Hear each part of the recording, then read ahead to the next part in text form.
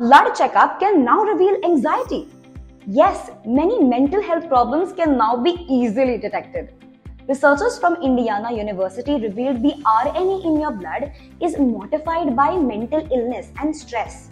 In simpler terms, researchers examined molecules of blood, which through research showed the participants' current state of anxiety, and then matched them with medications, in turn showing how effective different options could be for them based on their biology.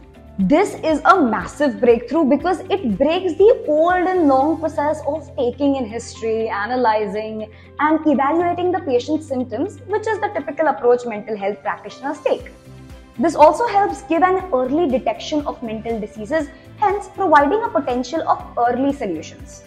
As per reports, patients suffering from mental health illnesses usually take a long time to receive treatment because of various reasons. 2005 study revealed that patients suffering from anxiety disorders may receive treatment after a long lag of 9 to 23 years. This rapid blood test might be the tool they need. Well, that's it from my end, and to have no FOMO, tune in to Novelo.